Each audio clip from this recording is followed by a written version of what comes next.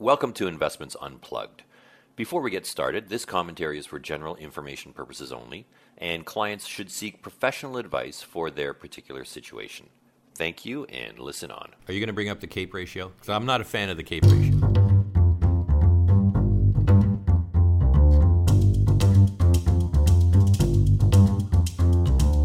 In the first part of this two-part podcast, we discussed the impact of geopolitical risk on individual portfolios, and more importantly, how we should treat it. Today, what we're going to discuss is more to the fundamentals of asset allocation, what drives the asset allocation decisions, and where we are thus far in 2019, how we should be positioned going forward through the remainder of this year and into 2020. We'll be answering questions such as what is the recessionary risk? What is the valuation that we see within equities? What is the opportunity set within fixed income? Where are some of the unique opportunities that we should be focusing on that perhaps we're not? Listen on. This is Investments Unplugged.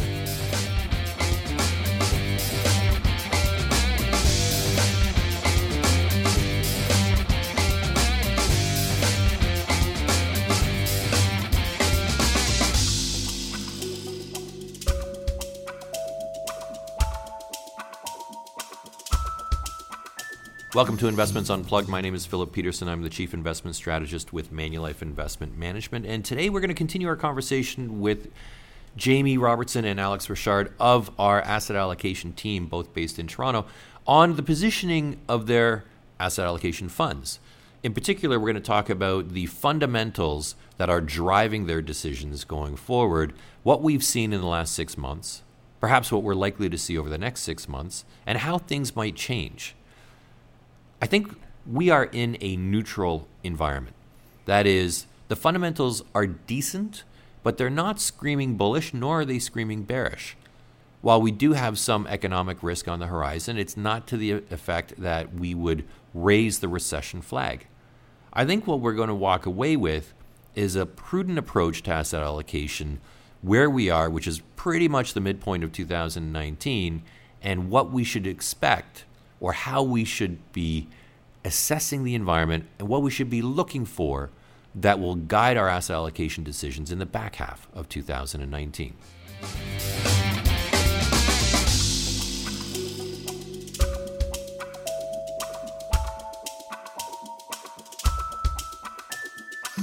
Welcome back to Investments Unplugged. I am very pleased to rejoin with Jamie Robertson, head of Canadian Asset Allocation, Alex Richard, portfolio manager on the team, to discuss, in part one, gentlemen, we talked about geopolitical risk in terms of how we should face geopolitical risk, how you put that in context of the fundamentals, largely how you need to discount the geopolitical risk because it doesn't often turn into a fundamental consequence. So now I want to get into, okay, so if we've done that, if we said, look, let's take a step back, as we say, vanquish fear and panic. Let's look at the environment rationally, stick to the process. What is the process or what does that look like in terms of portfolio positioning, how that's changed over the last, say, 6 months? And then we'll talk about what we see going forward. So first, I'll let you choose if you want to use the balanced or the growth, whichever benchmark you think is best for the audience. But how has that evolved over the last, say, 6 to 12 months? First, and then we'll look at the future prospects. Well, certainly over the last 6 to 12 months, we had run a overweight to equities. We continued to prefer equities to the opportunity set within fixed income. And we ran that pretty consecutively, basically for the last year and a half. Early in the month of May, when we took a step back and looked at where we stood in terms of what sentiment was looking like, in terms of what the market technical position was, which was quite clearly we were in a situation where we'd had, a 20% return off the lows in December without a correction. We were right up against all-time highs, and there was certainly reason to believe that we were starting to see some soft patches on the economic side. So in the first week of May, over a 4 or 5 day period, we did 2 tranches where we went from being 2.5% overweight, and we took us right down to neutral in that first week of May. We thought that was the prudent thing to do. It was a bit of pre-mortem regret avoidance, because when you're sitting, having seen that type of uninterrupted advance in the market and up against all-time highs, as well, if you start to see some clouds developing on the horizon, you certainly didn't want to be looking back at 2 months later and saying, well, wow, that was a good opportunity to reduce risk. So we went ahead and did that. We got back to neutral. I think we're very comfortable with that position. I don't think that there's a justification right now to be going underweight, because with interest rates where they are, equities do continue to be a compelling value or a compelling alternative. And if you don't have a high level of confidence in data that's showing that we're heading into a recession anytime soon, then you do not want to be underweight. So we're sitting here neutral, and I think that what we're doing is looking for the next signal to distinguish against noise. That gives us the go-ahead to either add some incremental equity exposure or to go the other way. But I would think that over the next 6 to 9 months, I suspect that we may see an opportunity to add to equities over that time horizon. Jamie, I love what I'm hearing. We think alike, I think, in terms of asset allocation, in terms of what we see in the environment. In our model portfolio, we did the same thing at the end of March. We reduced our equity weight by about 5%, bringing it to neutral for basically all the same reasons that you're discussing. And we too, it's like looking for a signal. Now, when I look at it, this is interesting. I'll put it this way. I perhaps am a little bit more, I would say bearish, but maybe a little bit more concerned. You're a little bit more optimistic. I'm not going to say bullish, but I would say while I'm looking at the glass and saying it's half empty, you're looking at the glass saying it's half full. But we both agree with how much water is in that glass. We do indeed. Right. That is, and so this is how we get to the positioning of being neutral. And I agree with you that we don't see any of the typical signs of recession. There's nothing present today that say, aha, you know what, there we go. That's one of the clear signs we need to be more concerned. So why is everybody so worried about the yield curve then? Well, that is a good question, right? I mean, there is a theory out there saying that, with everything that the Fed has done over the last 10 years, the yield curve is probably not reflecting where it actually would be if the Fed had done nothing. Would it be inverted? Does it even matter, I guess? That's only one data point. There's so many others that you have to look at to confirm.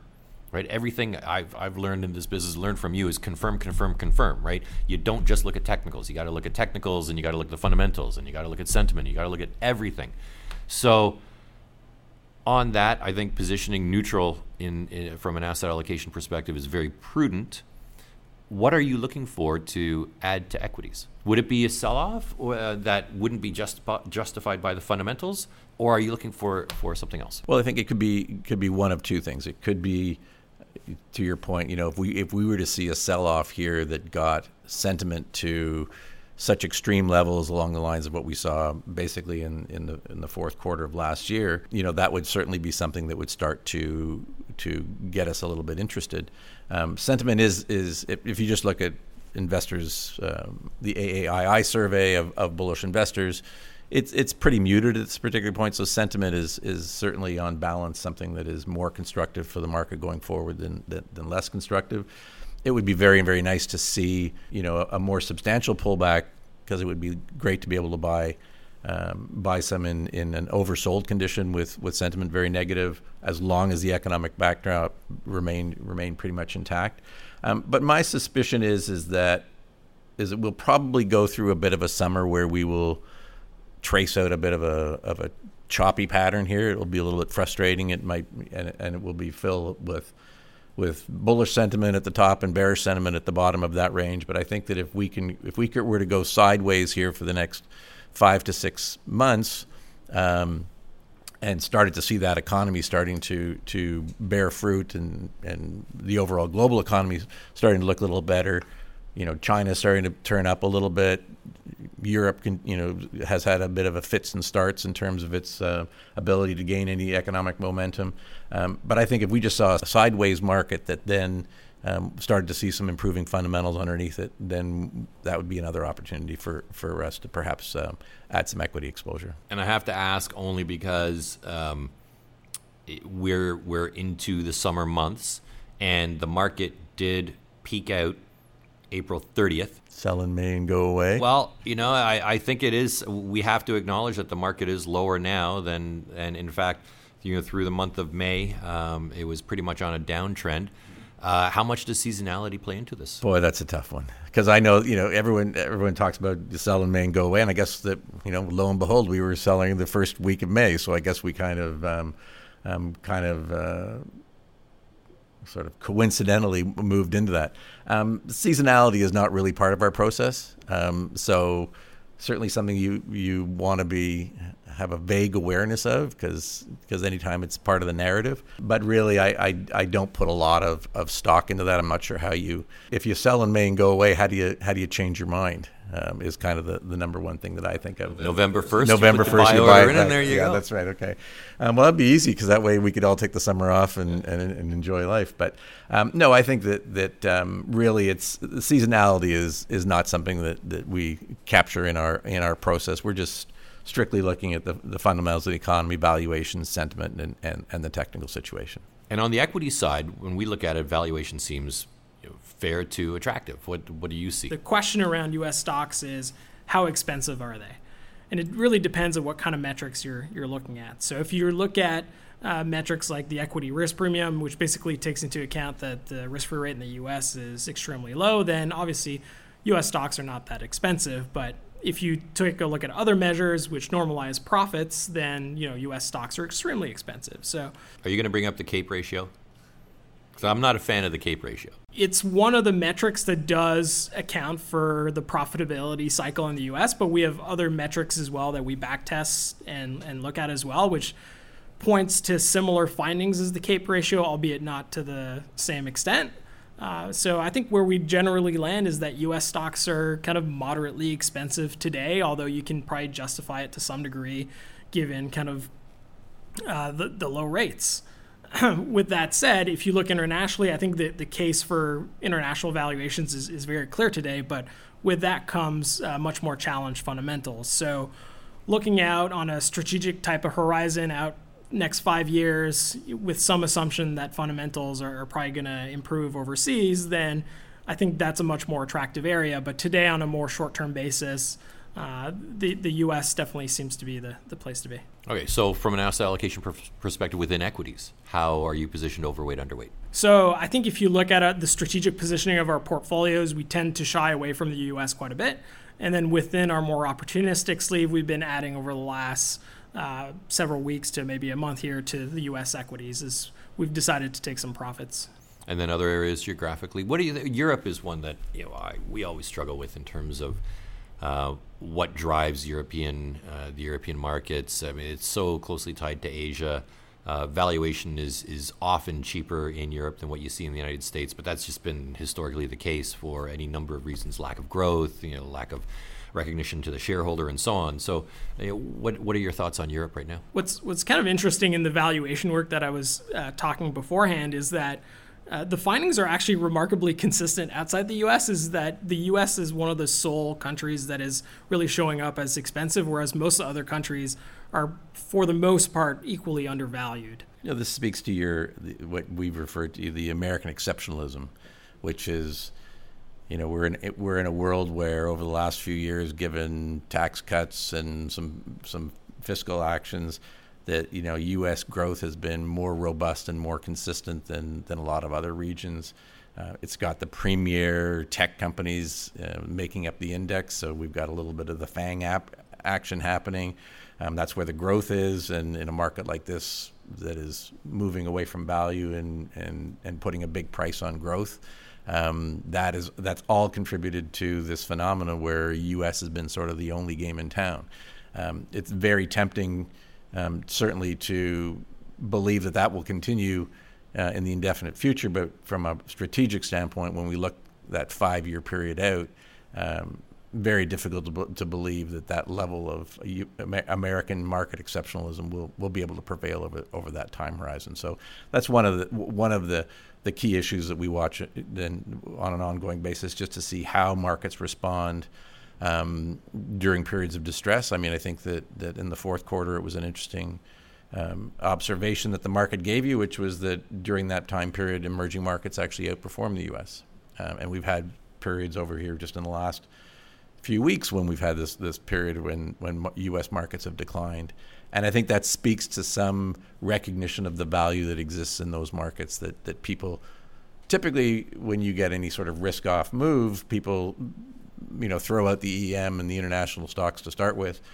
In this time, the selling was more centered in the U.S. on both of those instances. So there is some signs that's an aircraft carrier that might be starting to turn a little bit. And what about, let's shift gears to Canada, because this is one that I think a lot of investors have struggled with over the last couple of years, in that it hasn't quite kept up pace with the United States. It seems to march to its own beat. What are your thoughts on the Canadian stock market? Well, strategically, we like the Canadian market. It's got higher dividend yields than the U.S. It's got a similar growth trajectory, and it's got a more attractive valuation. That's not to say that there's not specific issues to the Canadian market. We're made up to a large extent, our indexes, a lot of financials and a lot of energy. Well, energy has been an area that has been persistently unloved and undervalued for a considerable period of time, and it's difficult to pinpoint when that situation might start to correct itself. But clearly, we're into a situation where energy stocks globally are out of favor, and certainly Canada, with our issues around takeaway capacity, that's particularly acute. So we are definitely dragged down by our exposure to energy. And then at the same time, obviously, our banks are generally perceived to be highly geared to a highly indebted Canadian consumer.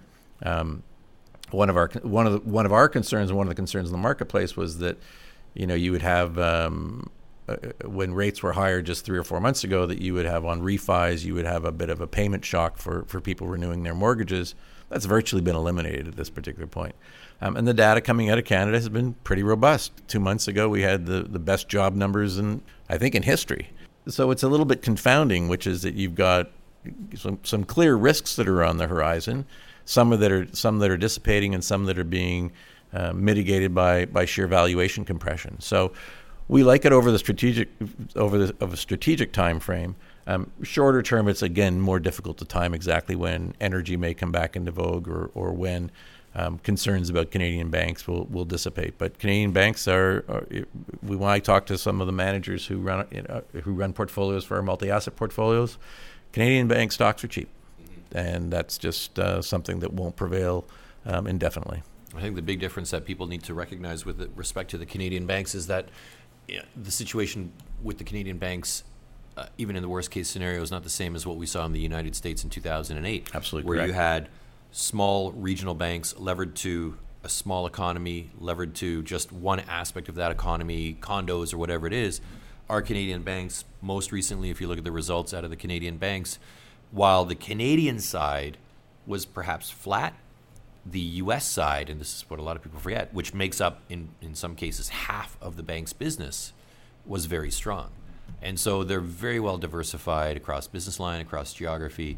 It's unlikely that we're going to see, and I would agree completely that the banks from a valuation perspective look quite attractive. At the very least, you can sit on that very attractive dividend and just let that manage you through whatever potential volatility we might see. Absolutely, and that's what you get when you're buying, the Toronto Index. Mm-hmm. So do you like the banks then?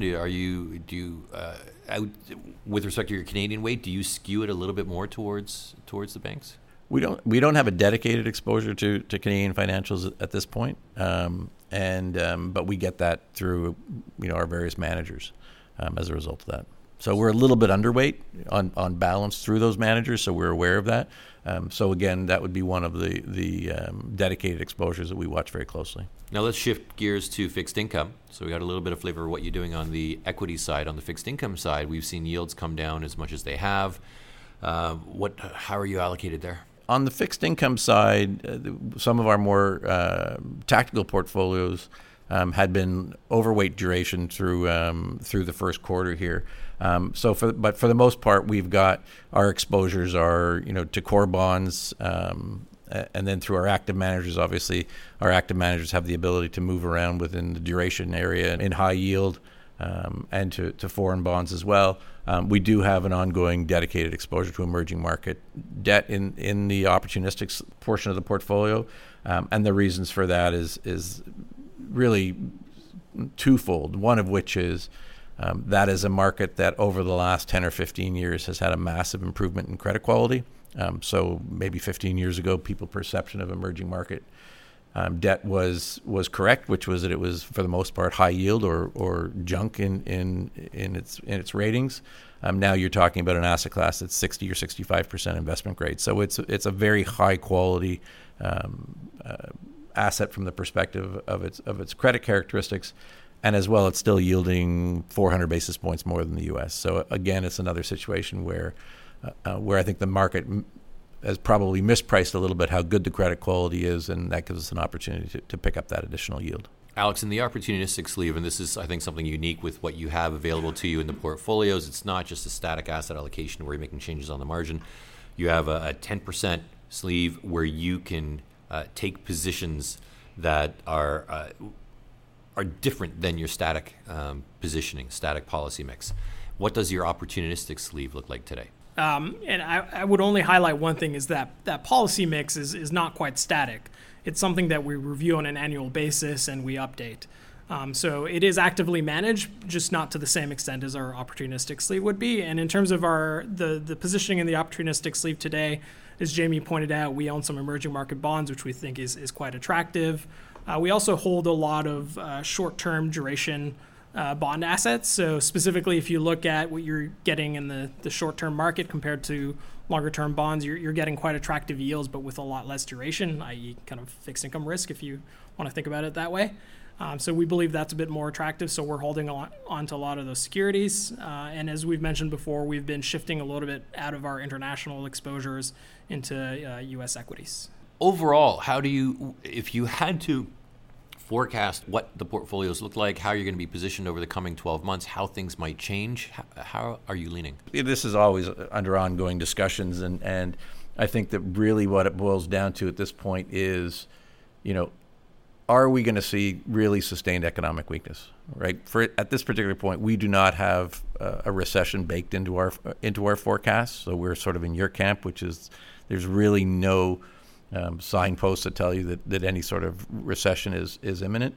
So I think that just in the fullness of time, if we were to be sitting here in 6 months, confident that the Fed has actually been able to elongate this recovery, then I think that starts to be a position to adding to equities. But that's predicated upon a lot of moving parts that would get us to that point. I tend to think that that the Fed will be successful, or I shouldn't even say the Fed will be successful. I think that the marketplace or the economy will be successful in absorbing this sort of short-term bout of weakness, and it will reassert itself and start growing at that 2 and 2.5% again. And we'll start to see expectations for that recession that most people are thinking is 2020 for the most part. Will start to dissipate a little bit, and people will start to push out their forecast for a recession, and if and when that happens, that would be an opportunity to add to some equities.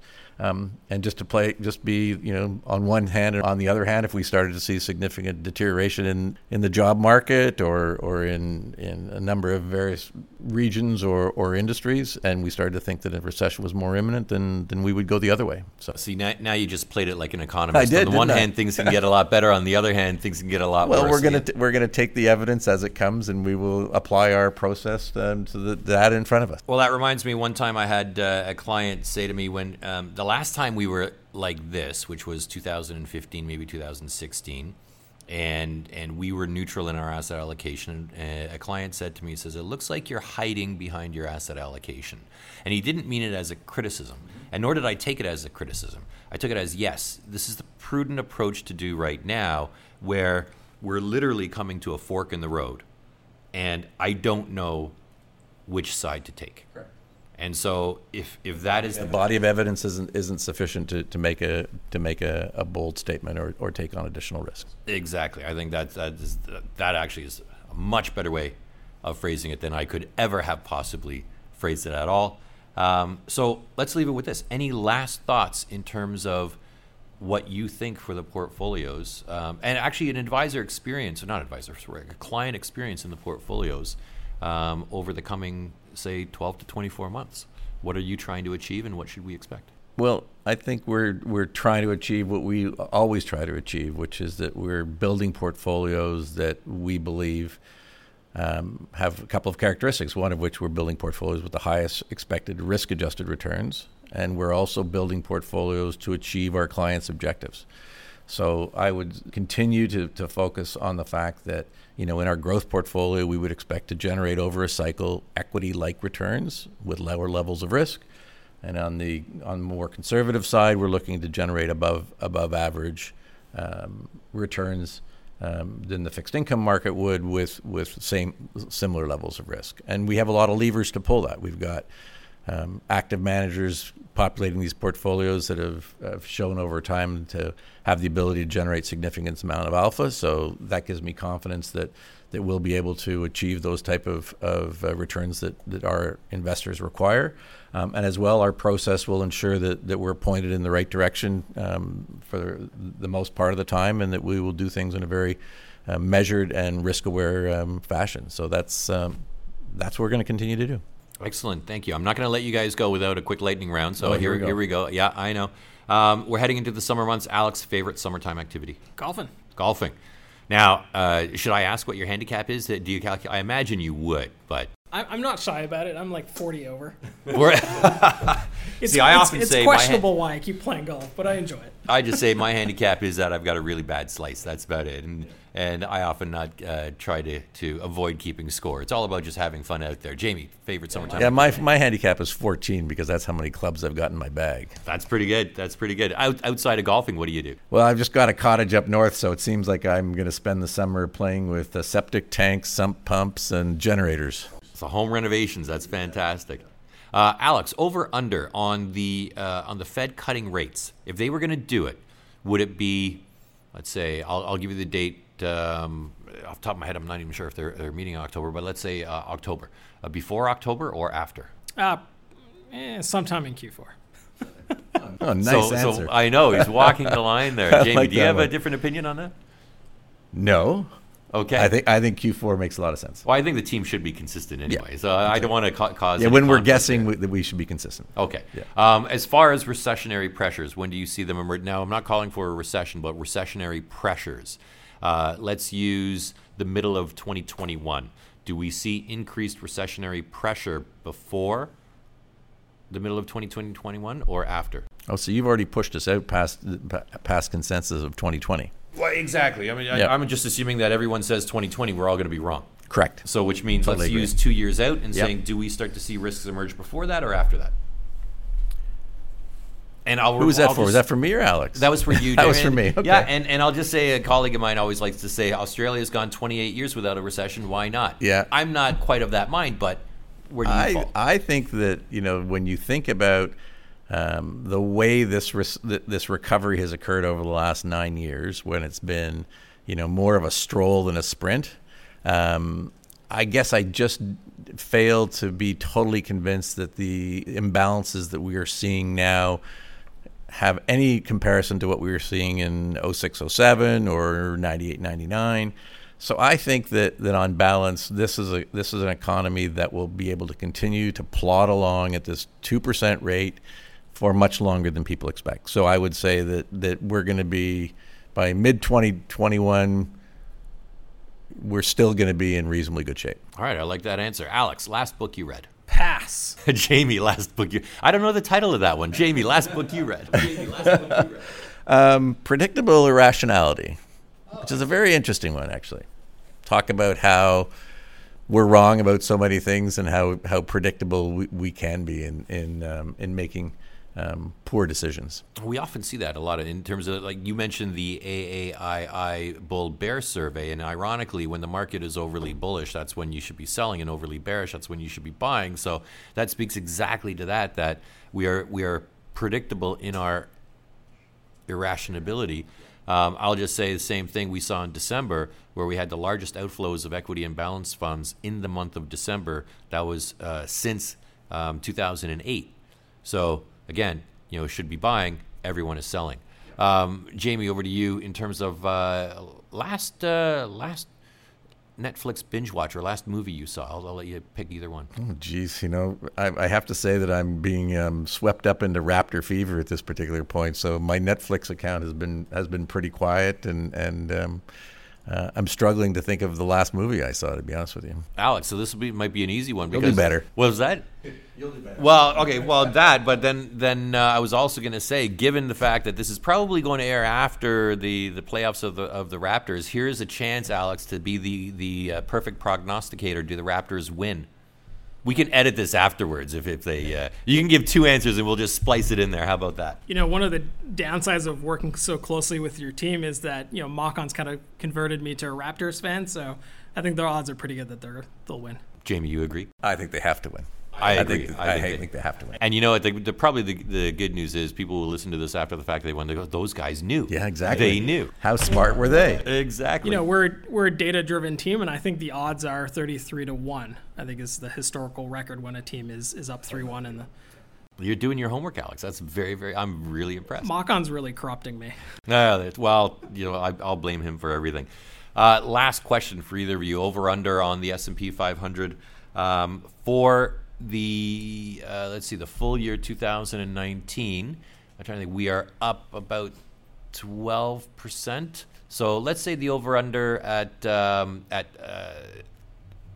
let's say the over/under at 15. To give a little bit of room here, are we going to be? Will we see the S&P 500 up more than 15% for the full year of 2019, or under that? Alex, do you want to weigh in?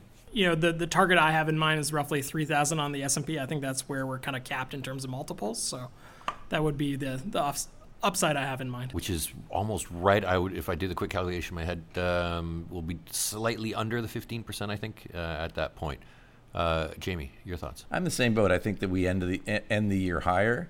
It may be a little bit of a meander to get there, but I think we end the year in that 3,000 range or maybe even a little higher than that. On that good news, gentlemen, we're going to end it right there. Thank you very much for joining us over these past two episodes. I think they've been very enlightening. One, in terms of how to deal with geopolitical risk and how you face it in your portfolios, which is largely don't focus on the fundamentals, continue to focus on the process. Geopolitical risk is more noise or fog. I'm going to put it that way. It's fog. As long as you can see the road immediately in front of you, you stay on that path. And then secondly, what you are doing inside of your asset allocation portfolios on behalf of our clients. So thank you very much for joining us on Investments Unplugged. Thanks for having us. Absolutely.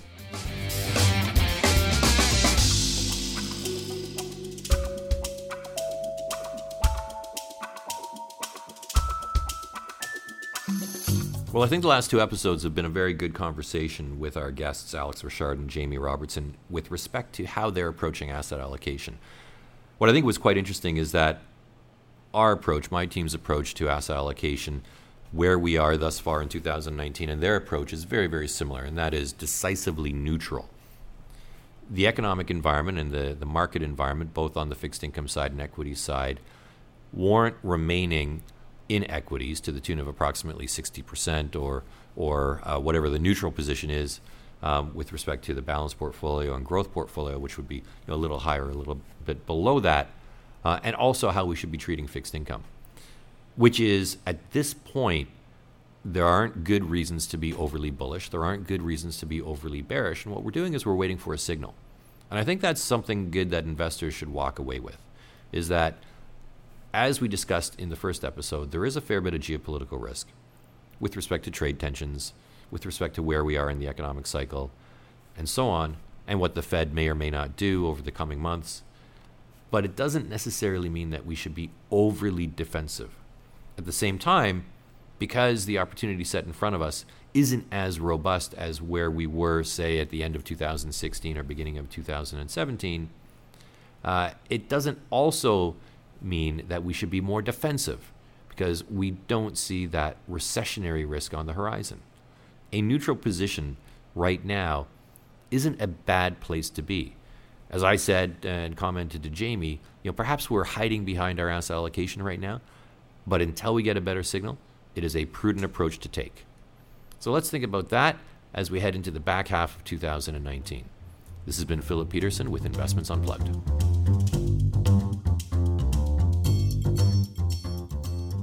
Copyright Manulife. Commentary is for general information purposes only and shouldn't be relied on for specific financial, legal, or other advice, and does not constitute an offer or an invitation by or on behalf of Manulife Investments to any person to buy or sell any security.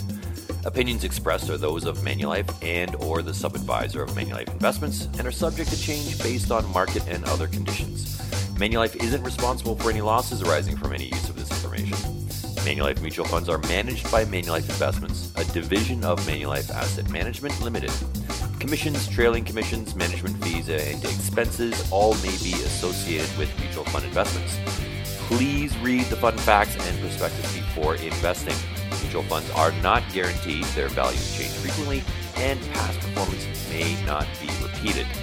This information does not replace or supersede Know Your Client suitability, needs analysis, or any other regulatory requirements.